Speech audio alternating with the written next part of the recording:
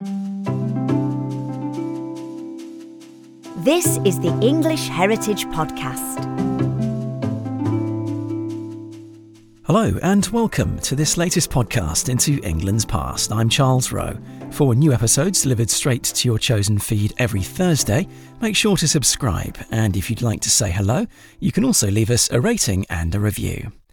This week we're honouring the life of a 17th century composer who lived and worked at Kirby Hall in Northamptonshire.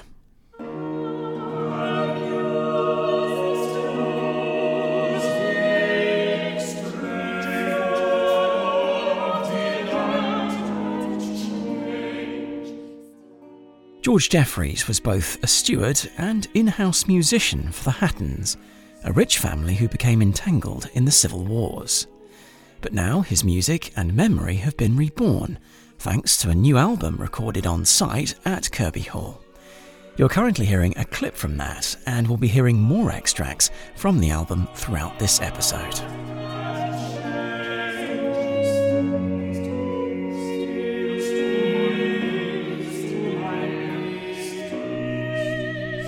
Hello, I'm Dickon Whitewood. I'm the Curator of Collections and Interiors for English Heritage in our East region.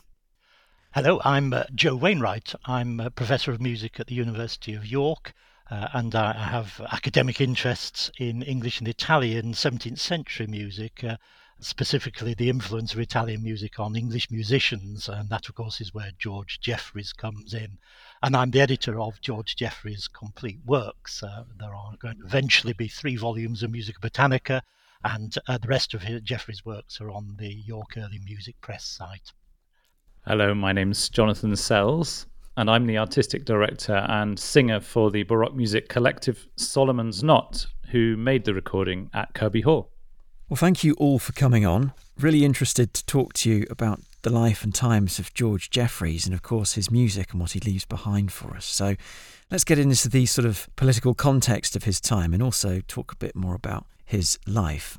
How would you summarise the life of George Jeffreys and the times in which he lived, Joe? I think the phrase living through troubled times says it all. We must remember that early modern musicians were totally dependent on some form of patronage.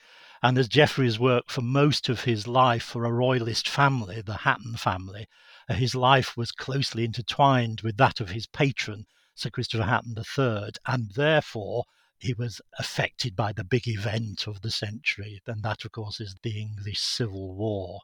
Indeed, Jeffreys, the high point of his career came when his patron, Christopher Hatton, became controller of the king's household at the wartime court in Oxford between 1642 and 1646. And it was then that Jeffreys held his one and only professional musical appointment. Both Anthony Wood and John Hawkins, the historians, report that Jeffreys was organist to the king at Oxford. Jeffreys, however, was never listed as an official member of the Chapel Royal. And after the fall of Oxford, and Hatton did what all sensible royalists did and legged it to Paris, where he stayed until 1656, Jeffreys, in effect, becomes an administrator. He becomes a steward working for Lady Hatton, left back at home at Kirby Hall. And then at the Restoration, no doubt due to his patron's reputation, one of financial incompetence and fecklessness, Hatton didn't gain any major role at court. The most he got was Governor of Guernsey, and he made a mess of that and was recalled in disgrace.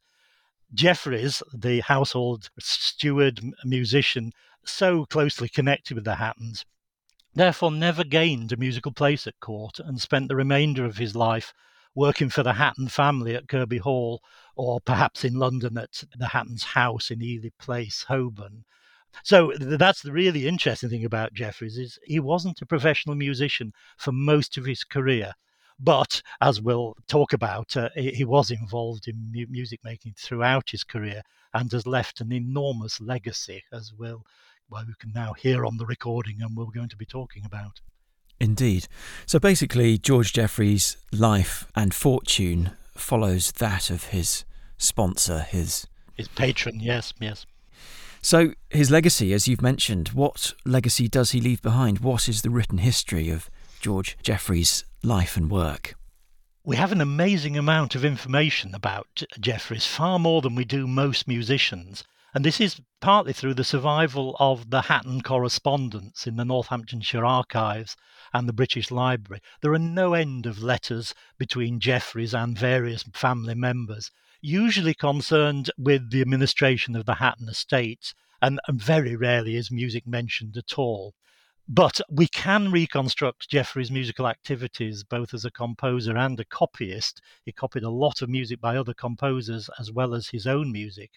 And that all survives in a very large number of music manuscripts, which today are in either Christchurch, Oxford, the Bodleian Library, Oxford, or the British Library. An amazing range of music was copied by George Jeffreys, starting back in Cambridge in the 1630s when he annotates music in the Caroline Park books in Peterhouse. We have court-connected instrumental music of his from the 1630s and 40s. He then copies an awful lot of Italian music from printed sources in the Hatton Library. Some of that may have been intended for the Roman Catholic chapel of Charles I's Queen, Henrietta Maria. And then right through to the end of his life, he was continuing copying the most up-to-date music. And then really fascinating, in the last 2 years of his life, he's even copying trio sonatas by Henry Purcell. Jeffreys died in 1685, and Purcell's trio sonatas date from 1683. So he is copying music right up to the end of his life, keeping up to date with things. And then alongside that, of course, he is composing his own music, starting with, in the early 1630s in Cambridge, we have some stage music he wrote, stage songs written for university stage performances. We have his early viol fantasias. There are Italian madrigals that he composed, learning the trade, I think. But his main output is around 100 sacred songs, anthems, and motets in both English and Latin. And he composed those really throughout his career.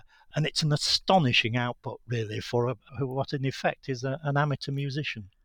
Yes, that's really interesting. He's multifaceted in his interests, isn't he? He's this copyist and he's this composer as well. If you had to sort of create a visual image for our listeners, how thick would the pile of manuscripts be that George Jeffreys either copied or wrote himself? Oh boy, remembering that many of these musical manuscripts are actually part books, so you don't have one single score of the whole set. You will have 5 different part books. Well, if I was to pile them up, let me think. It's a very good long shelf of music survives, including his own personal scorebook and then performing parts. We have often 2 sets of copies of his music, his own, let's call it store copy, his own personal scorebook, and then number of part books that were obviously used in performance at Kirby Hall or elsewhere. So it really is an amazing amount of music surviving. And with all composers at this period, my guess is, in fact, I know for a fact that there are a number of missing manuscripts. One of his sets of parts was originally of 5-voice music, and only 3 part books survive. I suspect there's an awful lot of his music has been lost over the last 400 years. But it's an amazing survival, really. And is it all stored in the British Library? No, it's divided between the British Library, that's where his scorebook are, and his main part books. But lots of his manuscripts are in the Bodleian Library. Went there via the Tenbury Music Collection. His scorebooks tend to be in the Bodleian Library. And then the music library of his patron, which is a largely printed library collection. Sir Christopher Hatton's own library of music survives today in Christchurch, Oxford. And George Jeffreys' handwriting appears all over that music. He annotates a lot of the covers of manuscripts and printed music in the Hatton Music Library. So Christchurch, the Bodleian, and the British Library are where the collection is basically divided. One manuscript did somehow work its way over to the Marsh Library in Dublin. We think it was probably by Archbishop Marsh himself, who took it from Oxford. But that's really the only one that's gone a long way. The rest are Oxford and London. Any other sort of written documents that give an insight into his life? Letters and this sort of thing? It is primarily the letters about his administrative duties at Kirby Hall that survive in the Northamptonshire, what used to be called the Record Office, now the Northamptonshire Archive. And I've read a lot of those. I say I've read a lot.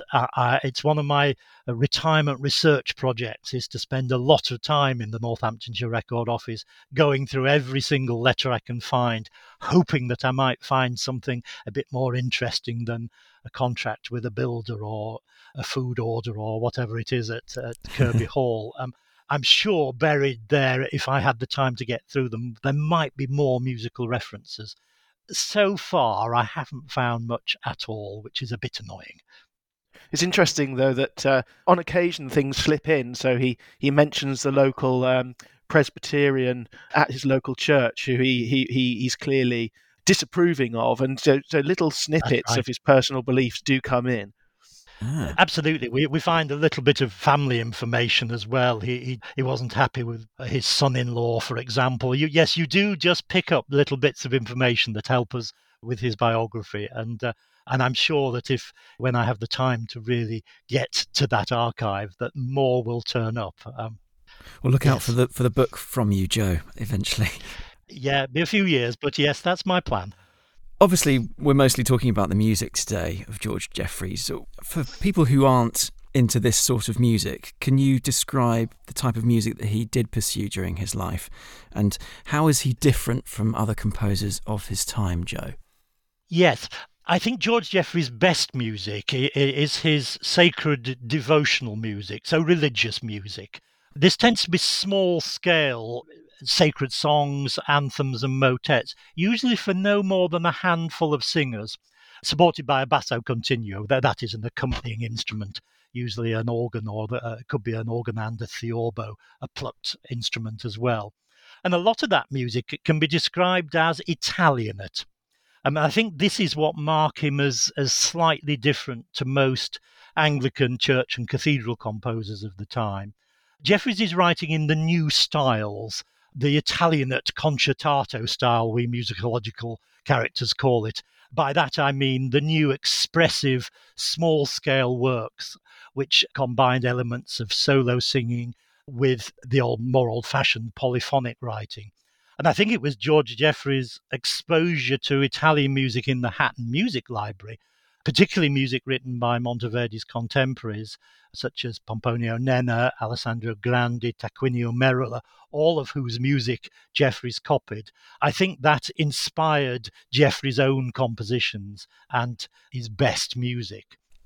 Obviously, this is pre-phonography, pre the phonogram, isn't it? Obviously, by a Long time in advance. significant Yes, margin. yes. So the only way that you can access and enjoy music is A, if you can read it and understand it, and B, that you copy it, and then I guess you hum it to yourself as you're copying it, so that you can sort of enjoy your inspiration that way. That's how artists would be inspired in those days, unless they went to a concert and heard it being performed.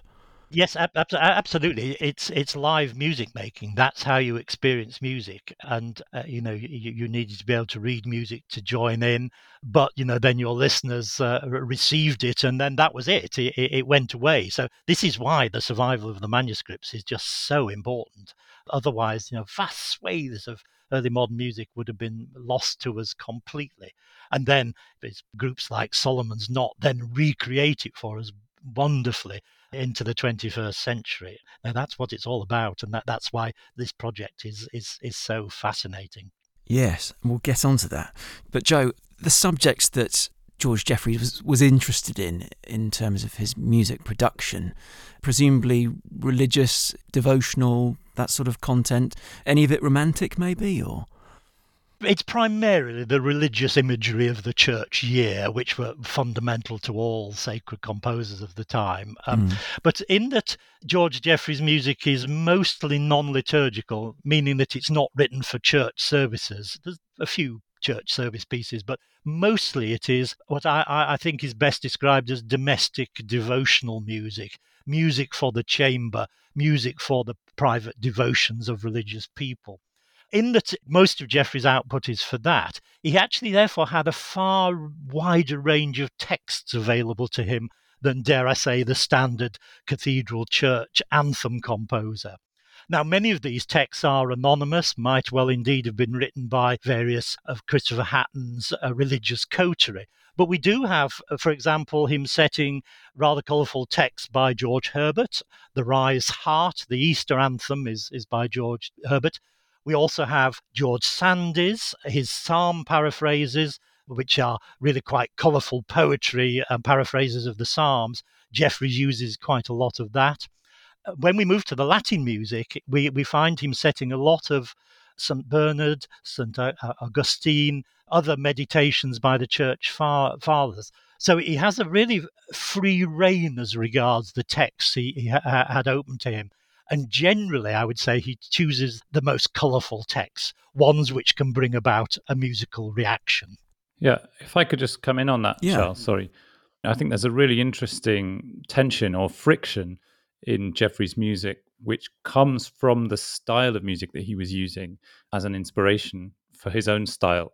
Because he studied those Italian madrigal composers, which Joe mentioned, and copied out their music and indeed wrote his own madrigals in Italian, which are all based on texts about love and in all its various aspects and often can get quite sort of heated in their imagery. There's a vein through his religious music which connects back to that musical language, which is very, very passionate. I mean, I suppose you can link it to perhaps the high church, the sort of higher emotional energy maybe of that atmosphere. So for me, as an interpreter, it's not buttoned up church music. It's got lots of musical clashes in it. It's got lots of very emotionally expressive lines, which give it a real emotional life that, just on the surface, goes beyond what we might think of as a church anthem nowadays from that period. And can we hear any of what you've been describing there in the track, He Beheld the City?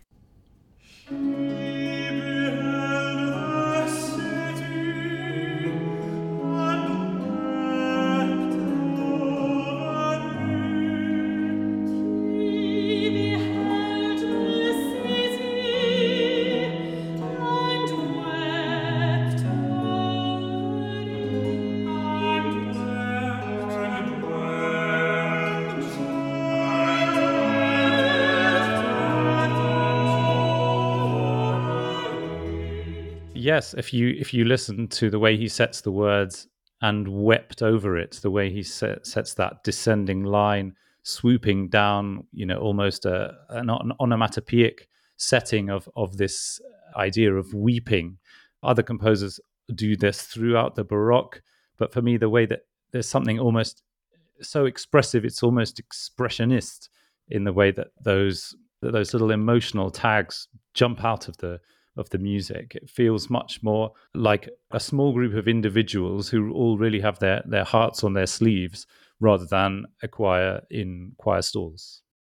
So thank you, Jonathan, for that contribution. That really helps to illustrate the style which George Jeffreys is writing and getting his musicians to perform. I'm curious, actually, did George sing, or was he just someone who wrote, and did he perform as well? He must have done. He would certainly be a keyboard player, but he very likely was a singer as well. I think most musicians were to some degree. We don't know that for an absolute fact, but yes, his writing shows he understands the voice. Exactly as Johnny said earlier, that it is such expressive writing that George Jeffreys must have been a singer, must have known it from the inside out, as it were. So let's talk about his association with the Hatton family of Kirby Hall. He's this sort of in-house musician and a steward. Can you talk a bit more about those sort of two different roles, Joe? Yeah, as a household musician, basically you provided whatever music your patron asked of you. So you look at Jeffrey's output throughout his life.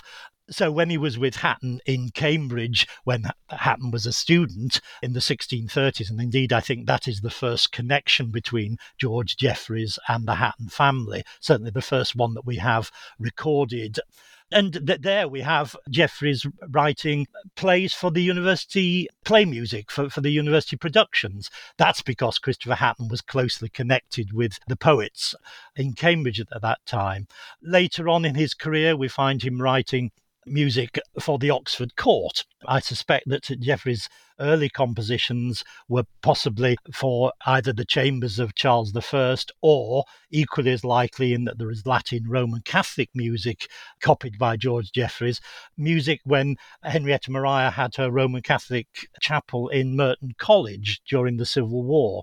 So Jeffreys produced whatever was required of him at whatever time. Such was the lot of the servant musician. Then, when he was at Kirby Hall, the all likelihood is that there was a group of musicians made up of family members of Hatton's servants. We have the names of a couple of them, but mostly we don't know who these musicians were. But there was obviously a very good group of musicians at Kirby Hall or in London at the Hatton's house in London in Ely Place. They must have been really good musicians, because this is not easy music to perform, and it's quite demanding music. So Jeffreys again was writing for that. The key thing to remember is, I think we've got to put that romantic idea that a composer composed because his heart told them to. That's not to say that Jeffreys' heart didn't tell him to, but he wouldn't have composed unless it was going to be performed. I think there's a functional side to it. Jeffreys composed because his music was serving a purpose in the private family devotions or wherever. And it's the same with any sort of artistic work in any area, Absolutely. Really, these days, isn't it? You're commissioned to do something for a purpose. Exactly. His job as a steward, I'm curious to know a bit about what that involved. Because obviously when he's a musician, he's sort of like this, he's music to order, isn't he, basically? But when he's a steward, what's he doing at Kirby Hall in Northamptonshire on a daily basis? Dickon? I think to understand his role as steward, you've got to know that great households at this time were, almost sort of like mini companies, of today, that you would need almost a CEO to run them, because the money of the Hatton family, as with all nobility, sort of stemmed by their ownership of land. So they would own hundreds of acres of farmland and what have you. They also had Kirby Hall, which is a grand country house with servants and staff. So you needed someone running that for the family. Of course, the lord and lady might get involved with that kind of business, but often they were busy either with politics or just with other things, and so they needed someone professional, someone well educated, basically to make sure that their estates and their household, how their house was actually running, was doing so efficiently. So the steward was the sort of the chief officer, the sort of highest ranking member of the household below the family itself, and often acted as a deputy to the lord and the lady when they weren't around. So like chief of staff, I guess you could say. Yeah, I suppose so. And we're quite lucky actually that we have various books and treatises from the period which sort of actually go into quite a lot of detail about how a household should be run. So there's one by Viscount Montague, which is called A Book of Orders and Rules, which was written in 1595 and sort of goes into some of the domestic things that a steward would do. First of all, he had to dress well and be presentable and be deferential to his employers, but he would be in charge of all the rest of the household staff, so from cooks to cleaners and to grooms and everything in between, so hiring, firing, making sure they were doing their jobs. He would also be charged with making sure that there were provisions of food, wine, spices for the table. He would distribute money and then make sure that money was accounted for. And then moving out from the house itself into the wider estate, he had to make sure that the parks, the fields, the farms, the livestock were all running effectively so that the lord had a dependable income. And as Joe mentioned before, we have around 250 surviving letters from Jeffreys where he goes into a lot of detail, very specific detail about the running of the estate. So we know that it took up a lot of time and it was a very important job. But we shouldn't think of it as a menial job, though. Stewards were high-ranking, educated. They needed to read and write, and they became professionals. These were people who knew exactly what was happening with the estate. They would know everybody. They would know what they were doing. And so I suppose in a big household like the Hattons, it was a full-time job that was absolutely crucial. Well, absolutely. It sounds like the buck stops with him when it comes to his own income, really, because by day he's the steward, the sort of chief of staff for this vast estate. He's making sure that everything is counted and organised and the bills are paid and the food is produced, etc., etc. And at night, I guess, he's penning some of these musical works. Is that a fairly accurate description? Yeah, I suppose so. I mean, certainly his role of steward would take him a lot of time, and he would have been in between Kirby Hall and London. But then, as Joe said, music was an intrinsic part of life in the 1600s.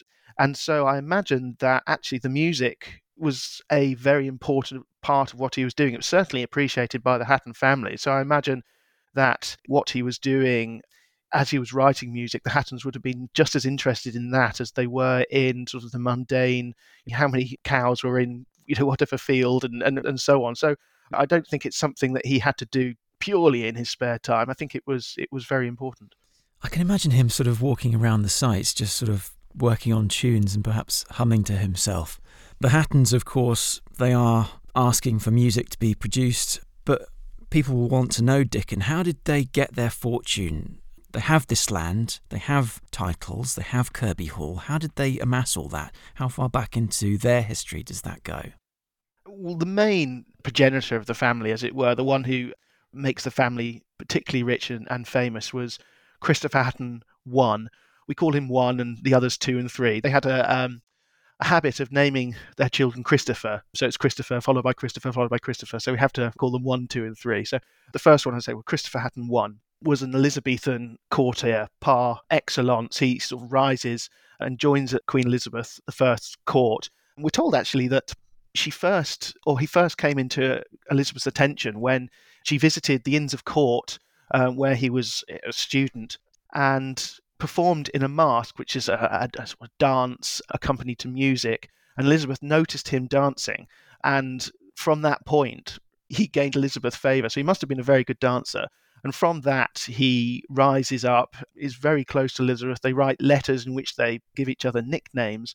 And he's made a Knight of the Garter. He's a member of her Privy Council and rises all the way up to Lord Chancellor, which is one of the most prestigious, most high-powered positions in the land.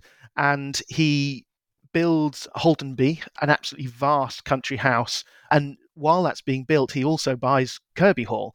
So this is where the connection with Kirby comes in with the Hatton family. And he builds a whole set of state apartments in the hope that he would attract Elizabeth on one of her progresses around the country, which, although Elizabeth never actually visited Kirby, so he was unsuccessful, it did later play host to other very important people, which I think we'll go on to. But after Christopher Hatton's death, Kirby Hall passes to his nephew and then a cousin who, while important, local MPs and what have you, don't quite get to the same level, at the same heights as Christopher Hatton I. But by the time we get to Christopher Hatton III, who is the patron of George Jeffreys, Christopher Hatton at this stage he's interested in music. He's a noted antiquarian. He works with people like William Dugdale to create this, what's known as the Book of Seals, where it's a collection of medieval charters and what have you, where he writes out the charters and draws the seals, which is a real noted work of antiquarian scholarship. He also has a promising career. He's an MP for Peterborough. But when the Civil War occurs, that's when he really joins the King's household in Oxford, as Joe says, and is made controller of the King's household. It's obviously a very senior position at Oxford in the King's court. And Charles I, that is, makes him Baron Hatton of Kirby, so ennobles him. So although he, after the Civil War, we've heard from Joe that he wasn't particularly, Christopher Hatton that is, wasn't the best manager of money, he did have quite a lot of success in the 1630s and 40s before the Civil War. But it's this association with King Charles I who eventually loses his head and is found guilty of treason, that the association George Jeffreys has with his patron then takes a downturn as well. Is that right?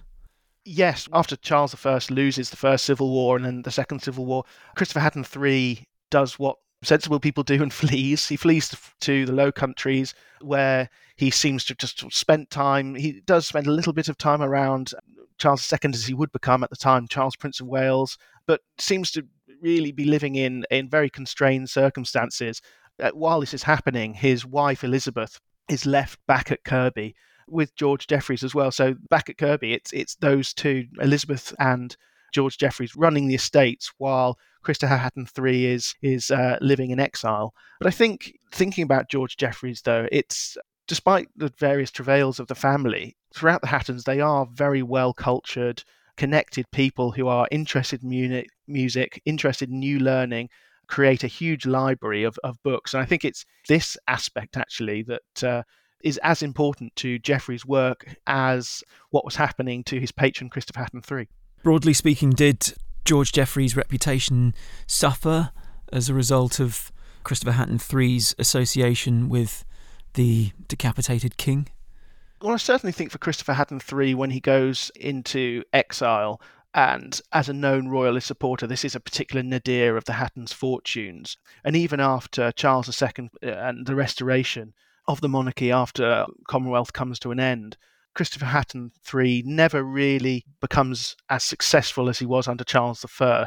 He becomes governor of Guernsey, which is an important position, but at the same time, it's not at the centre of political life. It's a long way from Parliament and Westminster and the royal court. So because of his mismanagement of his own affairs, he's seen as somewhat of a liability and never recovers that position at court. And it's only later that the Hatton family, his son Christopher Hatton, another Christopher Hatton, this time Christopher Hatton IV, sort of regains a lot of favour and is created a Viscount Hatton. So although Christopher Hatton III does have a bit of a downfall, his son manages to restore both favour and the estate at Kirby Hall.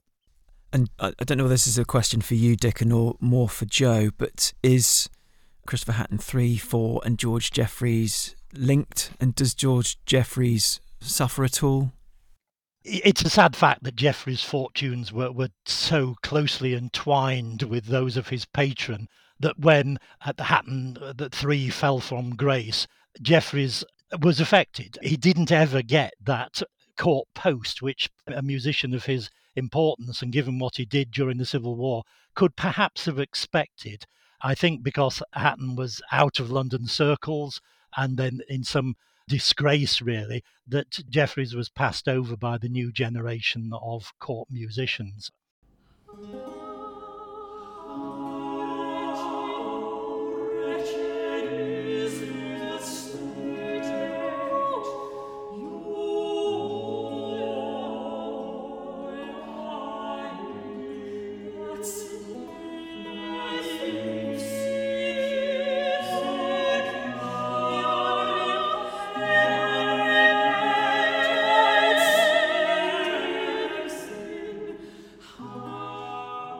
Indeed, we've heard an extract from the Solomon Knotts recording of How Wretched is the State You All Are In, a setting of words from the Humble Petition of the Wretched, probably composed around 1660. And I do wonder if this was a text chosen by Jeffreys deliberately reflecting his disappointment at being passed over the Restoration. And one further thing, it is just worth saying that although musically he perhaps was disappointed, to some degree, as an administrator and as this rather important post of steward, it is worth noting that towards the end of his life, George Jeffreys did acquire some land of his own in Weldon. So he was obviously successful enough financially to have a little bit of independence from the Hatton family later in life. So I suppose it rather depends how you judge success. Probably as a musician, he was disappointed, but actually in terms of society, he obviously was quite successful as an important member of the household of the Hatton family. Yeah, I think that's one really interesting question in this, because we don't know really very much about Jeffreys' personality, or perhaps there's something to glean from his letters back and forth with Hatton, but we don't know if he was that kind of ambitious musician who wanted to get known in London and really be in that cosmopolitan musical scene at the time of the Restoration, for example. For us, looking back and we see the quality of the music and we think, oh, why wasn't this better known? Why wasn't Jeffreys a huge hit in London? But maybe he wasn't particularly interested in doing that. Maybe he was happy sitting in Northamptonshire and writing for himself, for his close circle. You'd think that How Wretched is the State is a bit of a risky sort of approach to being heard in public, isn't it? those words Yeah, are quite critical. I think that's the other thing. I mean, certainly when you take his English music at face value, you don't see any deviation from the royalist cause. And yeah, of course, for a long time, that was very politically incorrect. So there was a long period where he had to keep his head down, and as did all of the other royalists and so on. And who knows, okay, there was the restoration, but one king had already lost his head. Who knew how long the next king would keep his for? So he may have been cautious about stepping back out into the limelight. But of course, I'm speculating here. No, I think it's okay to speculate, but I don't know whether historians do. What do you think, Dickon? I think it's very interesting to dwell on those points. I mean, we don't know if he was ambitious, but certainly he would have had an opinion about the events and the politics of his day. And I think looking at his music as well as his surviving letters is probably the best way of uncovering those opinions. And of course, he was living and working at Kirby Hall. It's near Corby in Northamptonshire in England's East Midlands. It's a partial ruin today. How much of what remains today would George Jeffreys have recognised, Dickon? I think he would know the site immediately. I mean, he'd probably be quite sad because it is semi-ruinous, but essentially the Kirby Hall that is there today is exactly the same Kirby Hall that he knew. Kirby Hall is famous for its Elizabethan and Jacobean architecture, which are some of the finest in the entire country. In 1638, Christopher Hatton III paid the well-known architect Nicholas Stone to update the building, but because the Hatton family in later centuries used Kirby Hall less and less, there were no significant updates. So the exterior of the hall, with its wonderful pilasters and classical details, would have been instantly recognisable to Jeffreys today.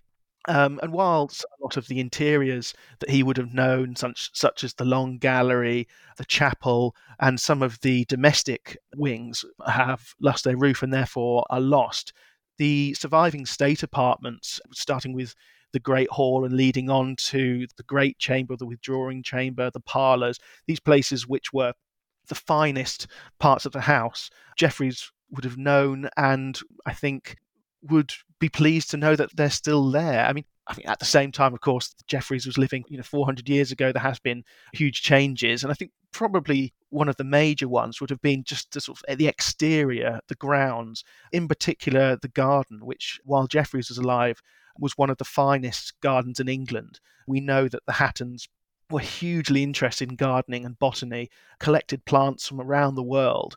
And of course, a lot of this now has been lost, and these amazing gardens have been replaced with farmland, which give the house today a very picturesque, romantic quality, but would have been quite different to the amazing formal gardens that Jeffreys would have known. Obviously, the main thing is this semi-ruinous state. How did it end up like that?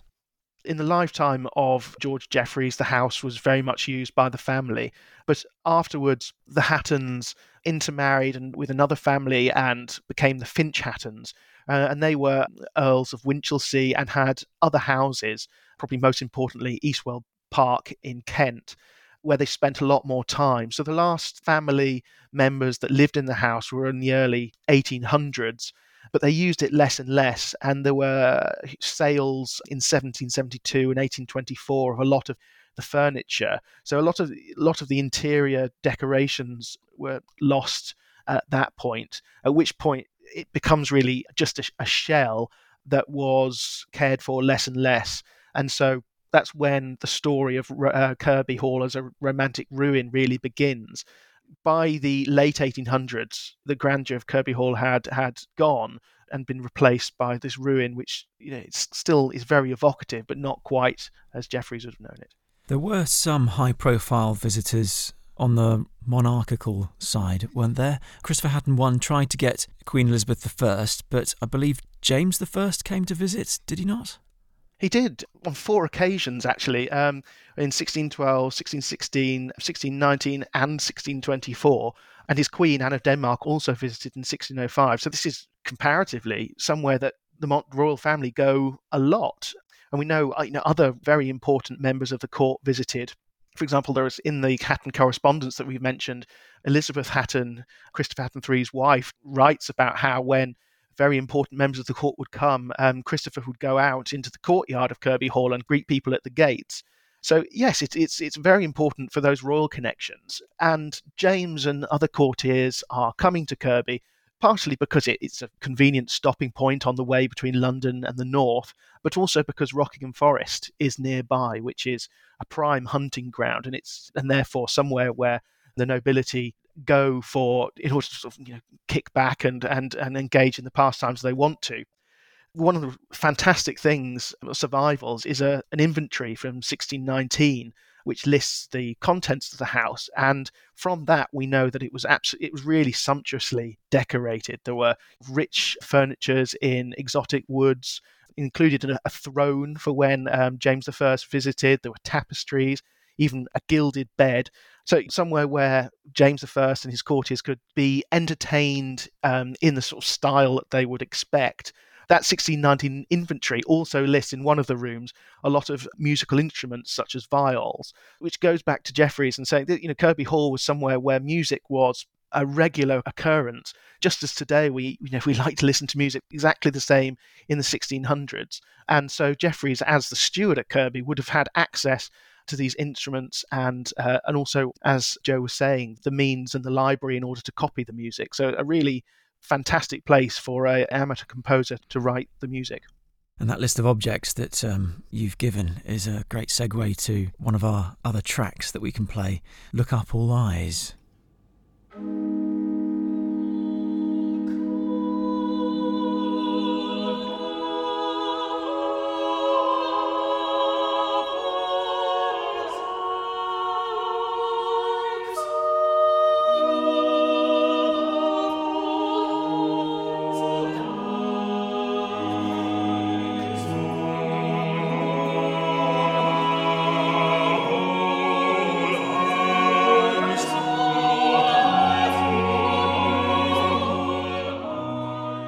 Johnny, you've obviously performed Look Up All Eyes at Kirby Hall on site. What's the song all about? Yeah, that's right. Well, as Dickon was just describing, when those visitors do look up with their eyes, and we follow the text of this piece, the earth is now a scorned thing, gone is the jewel of the ring.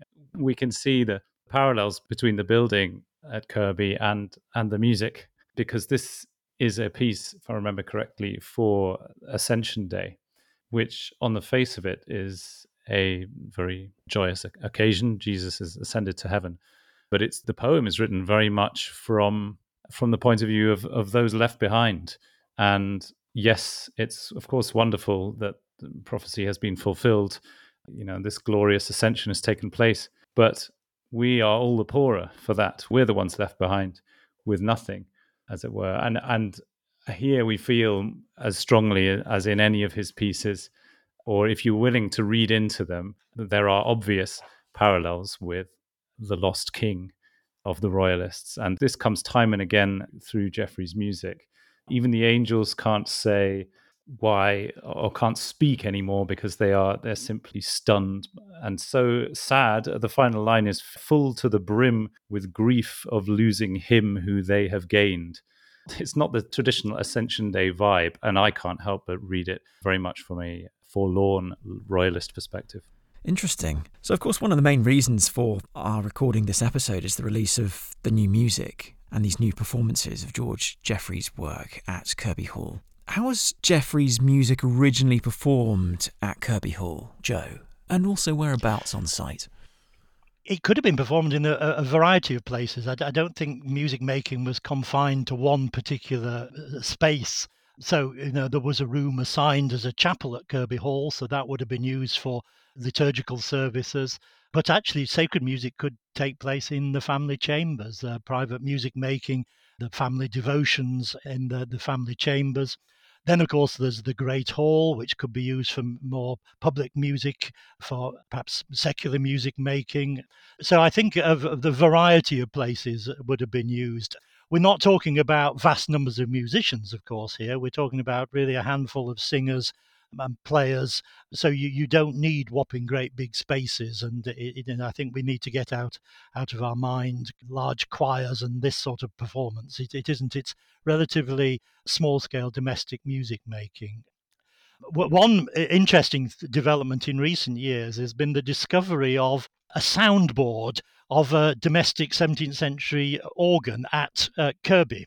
And this, of course, coincides with the fact that there are two undated letters from Hatton IV to his wife Cecilia, which actually mention the shipment of organ pipes at Kirby Hall. So it seems that there was a small domestic organ, one which could have been carried by a few servants from various different buildings. But that just gives us a bit of a hint of the instruments, just as the listings of instruments from Hatton II's time that Dickon mentioned earlier. So, I think that music would have been made in a variety of places under different circumstances.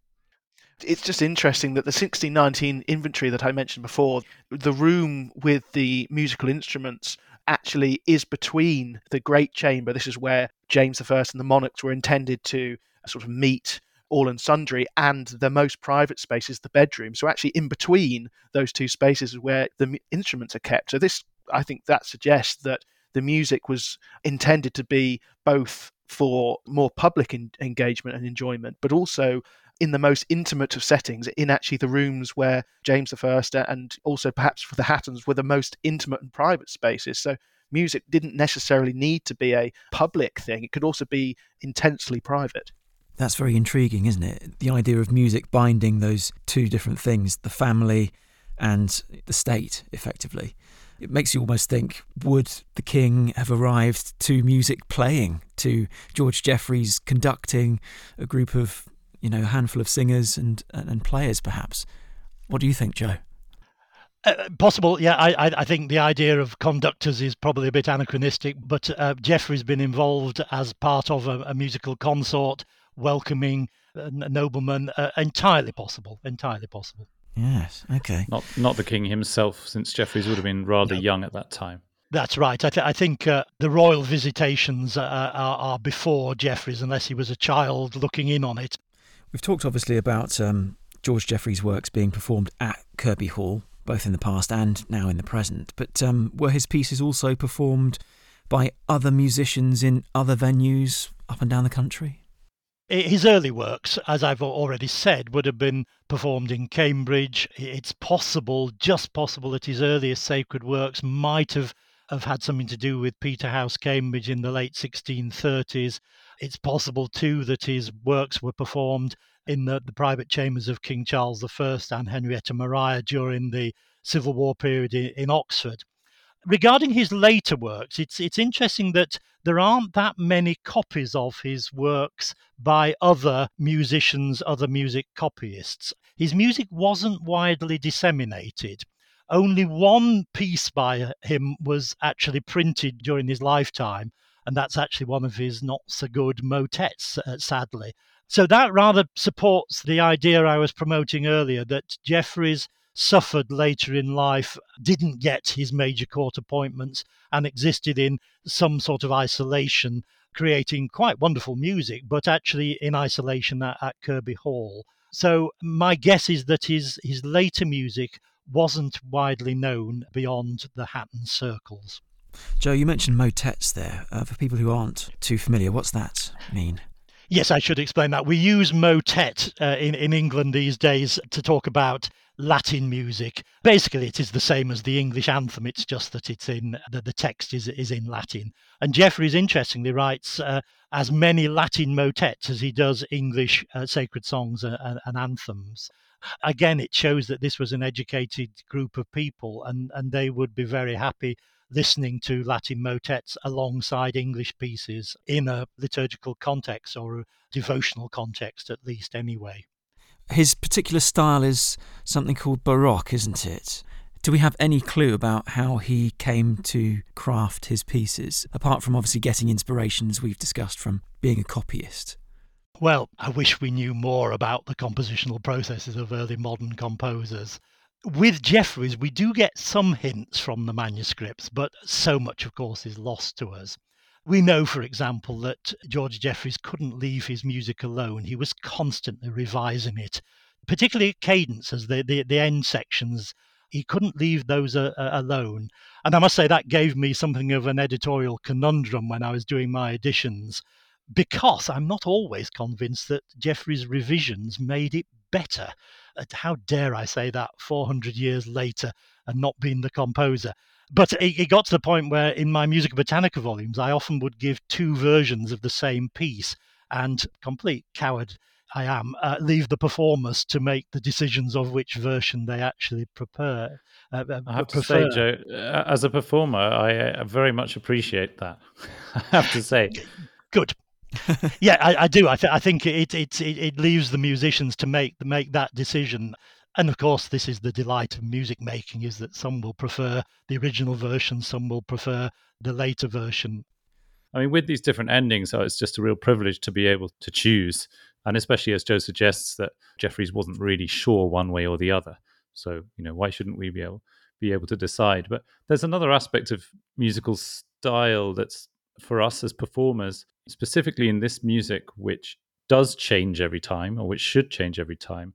And that's something called ornamentation, where essentially the singer is free to decorate their musical line as they see fit. Just sort of little twiddles or little additions of small notes extra to what's written on the page. And that's something which Joe suggests that the performers do in his edition of this music. And I think for those of us who are used to listening to English music of this period or of a slightly later period, that kind of ornamentation, that kind of embellishment, specifically in an Italian way, is actually something quite fresh and new. So that gives this particular music, with its very strong Italian flavor, this gives this particular English music quite a different and fresh character that would hopefully be different every time as well. Fresh like the whispering of the wind, perhaps, in a track that we've got to play now called Whisper It Easily.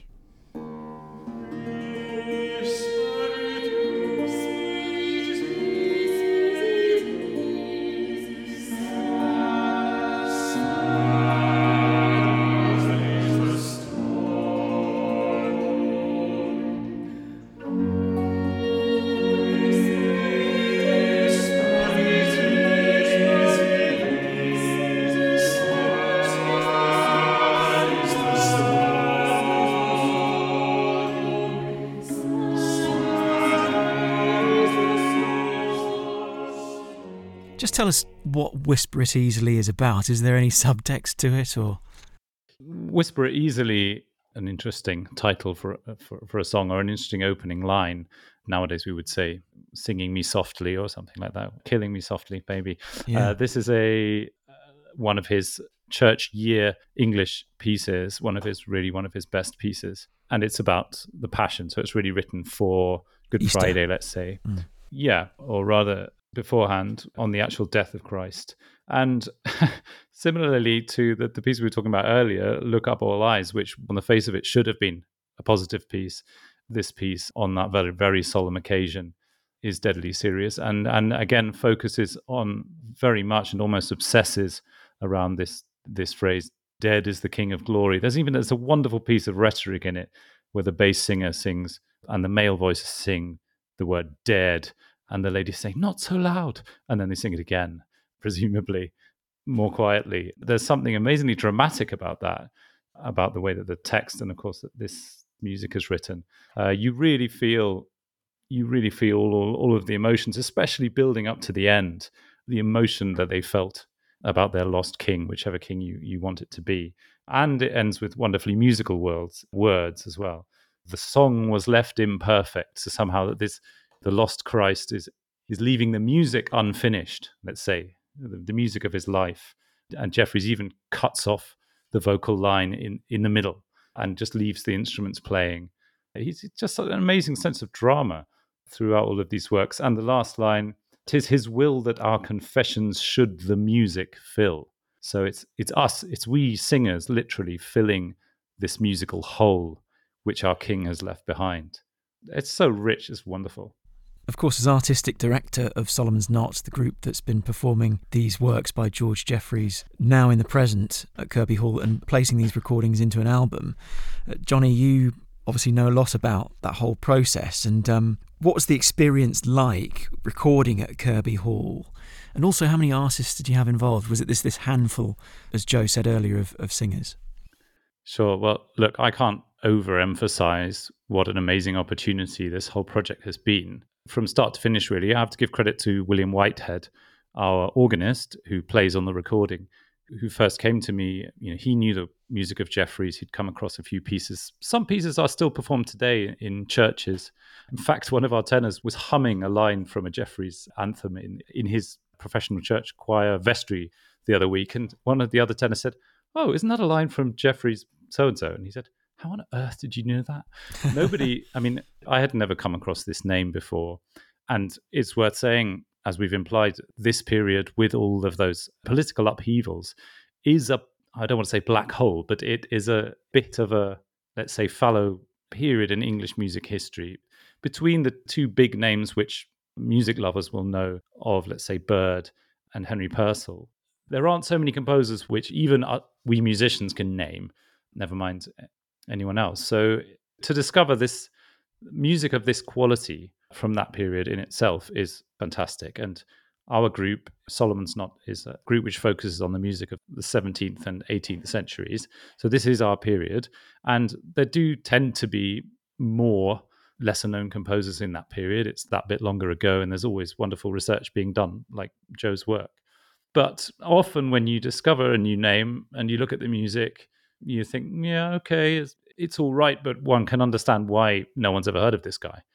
Whereas with the best of Jeffrey's music, it does stand alongside the best composers, certainly from the 17th century, and it has this really interesting angle. The fact of this Italian model, this different style, which takes you aback if you're used to, as I am, if you're used to, for example, the music of Henry Purcell. You're hearing these English words and you're sort of familiar with the style, and then some, as I was talking about, these musical clashes, they just jump out at you, and you think, "What was that?" And then you start looking deeper into it, and it's really, really fascinating from a musical point of view. And then to have the opportunity to plug this music back into its home, as it were, and huge thanks to English Heritage, and especially to Dickon, I have to say, who really helped from an early stage with this whole project in making it happen and accompanied us through it. And there's a little film about the recording project as well, which Dickon speaks on. The experience of recording at Kirby, could you just describe how many people were on hand to record this album on the site? Yeah, absolutely. So we were a small group, as Joe said, only ever one person singing each musical line. So we were a total of 6 singers, but only 5 of them ever singing at once. And we were always being accompanied by a small organ and a theorbo, which is a plucked instrument like a lute. So trying to get as close to we can as to what we think Jeffrey's forces might have been. He does write in the music, sometimes he writes solo and omnes to indicate when the solo sections are, and the what we would call the tutti sections now, when everyone's singing. But personally, because of the way the music's written, I interpret that more to mean that just to tell everyone that everyone's singing at once, rather than to imply a larger group of singers. Although you could, of course, try this music with more people. But yes, to be at Kirby, I mean, this is the sort of mind-blowing aspect of this particular project and this album, is the fact that we were in situ and in this most evocative place. So Dickens talked about the relatively wretched state that it's in. There are so many parallels and reflections of Jeffrey's music in the building itself, in the actual fabric of it. Not only the fact that it's been neglected and now restored, as English Heritage, looks to maintain the building itself. This music has come back to light, but also the fact that the music itself often speaks of that loss and neglect. I mean, we've called the disc Lost Majesty, which works on all sorts of different levels of that sort of deterioration, but it's just so evocative being surrounded by those very walls and those roofless buildings. As a very keen gardener, I am sad about the decline of these amazing sounding gardens. I think English Heritage should get those back for sure.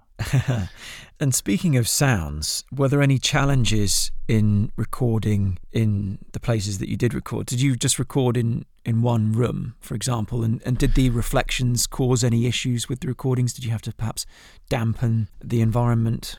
We didn't, but that is a very interesting question. So we decided to record in the Great Hall, which is one of the actually relatively few spaces of the right size that still has a roof on it. It's a nice tall space, and it's also, I mean, it's magical to think that it's potentially a space where 400 years ago, Jeffries would have performed that music himself with his colleagues. We had bats flying around our heads their songs were too high for the microphones to pick up, which was a blessing. We had a lot of meetings about peacocks. I was envisaging some kind of Danny the Champion of the World-esque sort of sedation maneuver that we were going to have to do, because peacocks, when they are having fun, can make an awful lot of noise. And we had to record in the afternoons and late into the night after the building was closed to the public. But luckily, thankfully, the peacocks were listening very attentively and they didn't disturb us at all in the end. The Great Hall, of course, is not in the state that it was when, let's say, perhaps domestic music making would have been made there, or public music making. There's no more wood paneling. There are no tapestries. So it is a much more, we would say, live acoustic space than it would have been at that time, which presented some challenges. We had a certain amount of distance between us. We didn't add any sort of dampening devices. But it's actually not the end of the world anyway. You'll notice from listening to the tracks that perhaps the sound, the acoustic, is a little bit more ecclesiastical than it would be in essentially a dead acoustic space of a 17th century dining hall. But that suits the aesthetic of this music anyway, because it could easily have been performed in a chapel or in a church context. But Yes. For us, just being surrounded by the spirits was much more of a boon than any kind of acoustic drawback. How can people hear your recordings then in this album? Well, we hope that one day they'll be able to hear bits of them at Kirby Hall, actually. Oh, live? In a concert? Not well. We might have some kind of event in the area to celebrate the launch of this disc, but we were thinking of something semi-permanent. Dickon probably has more detail on that, but we're very much hoping that when people visit the hall, at least on the audio guide, that people will really be able to wander around and hear the music of Jeffries in their ears as they walk those floorboards. But perhaps less romantically than that, it will be available as a digital release, just like a normal record. It's actually being released on the 8th of December, 2023, digitally and online on all your normal platforms. And then there'll be a physical disc in early February 2024. You can actually already order the physical disc from the website of Solomon's Knot. And it's a beautiful thing. It's a double disc. There's plenty of music on there. Almost all of his English music for 4 and 5 voices. And it's got lots of pictures from the recording sessions. It's got a very informative essay from Joe, which might have even more detail in it that you haven't heard today. And all the texts of all the pieces. It's a really lovely thing to have. Even if you don't own a CD player, it's actually got a QR code in it so that you can scan that and listen to the music digitally anyway. So it's really nice to have the physical object. Okay. I should say one more thing. We are also planning to perform Jeffries' music in concert in the latter parts of 2024 and even beyond that. And I think this won't be the last time that we visit Jeffries' music, because as I continue to talk to Joe about all of the other wonderful editions that he's bringing out, there's definitely more to be discovered here. There's more of Jeffries' music that people have to hear.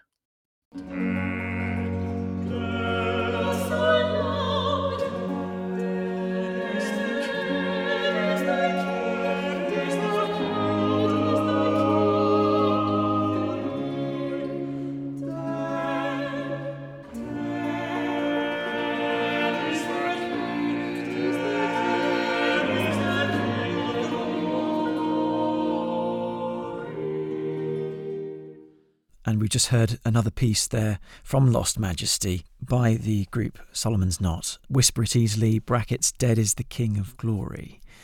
So listening to what you've been saying about the changing fortunes of Kirby Hall and George Jeffries, do the house and Jeffries' music now take on this new quality? It's music that's been rediscovered and reborn and given new life. It's almost got this religious connotation now, or an extra religious connotation. What do you think to that, Johnny? Yeah, look, I think that Kirby Hall is like a physical representation of Jeffries' music almost, and hopefully now, will become a living and vibrating thing with this sound, which we've had the honour to create in it. Christopher Hatton did the same thing to his English architecture, which Jeffries did to his English music. He imported Italian decorations. He was absolutely inspired by that foreign influence. And there's another sort of one-to-one mirroring of the fact that of this fusion of the continental and the English that you can hear, and to be able to add a fourth dimension to that three-dimensional world, I think it's just something really unique and special. So the music and the place are enjoying brand new and renewed associations. Would you agree with that, Dick and Joe? I would agree absolutely. I mean, one of the natures of sound, of course, is it is temporary. Once it comes out, in terms of history, it's lost. We don't have the voices of the past, but recreating this music or reproducing this music at Kirby Hall, I was lucky enough to be at the recording. You are, in a very real sense, listening to the past. This is music that was performed in that space, and so to hear it again was an absolutely magical experience. And I think the album and our hope to have the music on site in the future is going to give that experience to our visitors as well. And Joe, lastly, you began answering our questions about George Jeffreys, the Hattons, and all the rest of the story. What are your final thoughts on these new associations between Kirby Hall and George Jeffreys and Solomon's Knot, the album Lost Majesty? It must be a great new development for your study of music, I suppose. Absolutely. Having lived with George Jeffreys and the Hattons for 30 years of my academic career, having performed quite a bit of Jeffreys in various contexts, including as cathedral anthems in the days when I was a cathedral musician. One wouldn't say you thought you knew everything about Jeffreys. I would never be so arrogant, but I knew an awful lot. And I like Dickon, was in on the recording sessions. I was at Kirby Hall when Johnny and Solomon's Knot were recording the music. And it was the most wonderful experience. Hearing the music done properly with one to a part, with such wonderful singers, such expressive singing, brought the music off the page in a way which I will admit I was surprised just how wonderful it is. And then, of course, to experience it at Kirby Hall, in the place where the Hattons would have listened to this 400 and odd years ago, was an absolute privilege, and I can't wait for the disc to appear.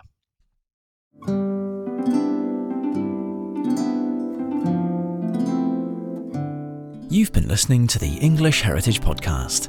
Next week, we're exploring some of the key dates in a post-Christmas calendar of the past. You have to be genuinely sorry of your sins for the absolution to work, and you also have to serve a penance, and boy, is the next 6 weeks going to be penitential. Thanks for listening. See you next time.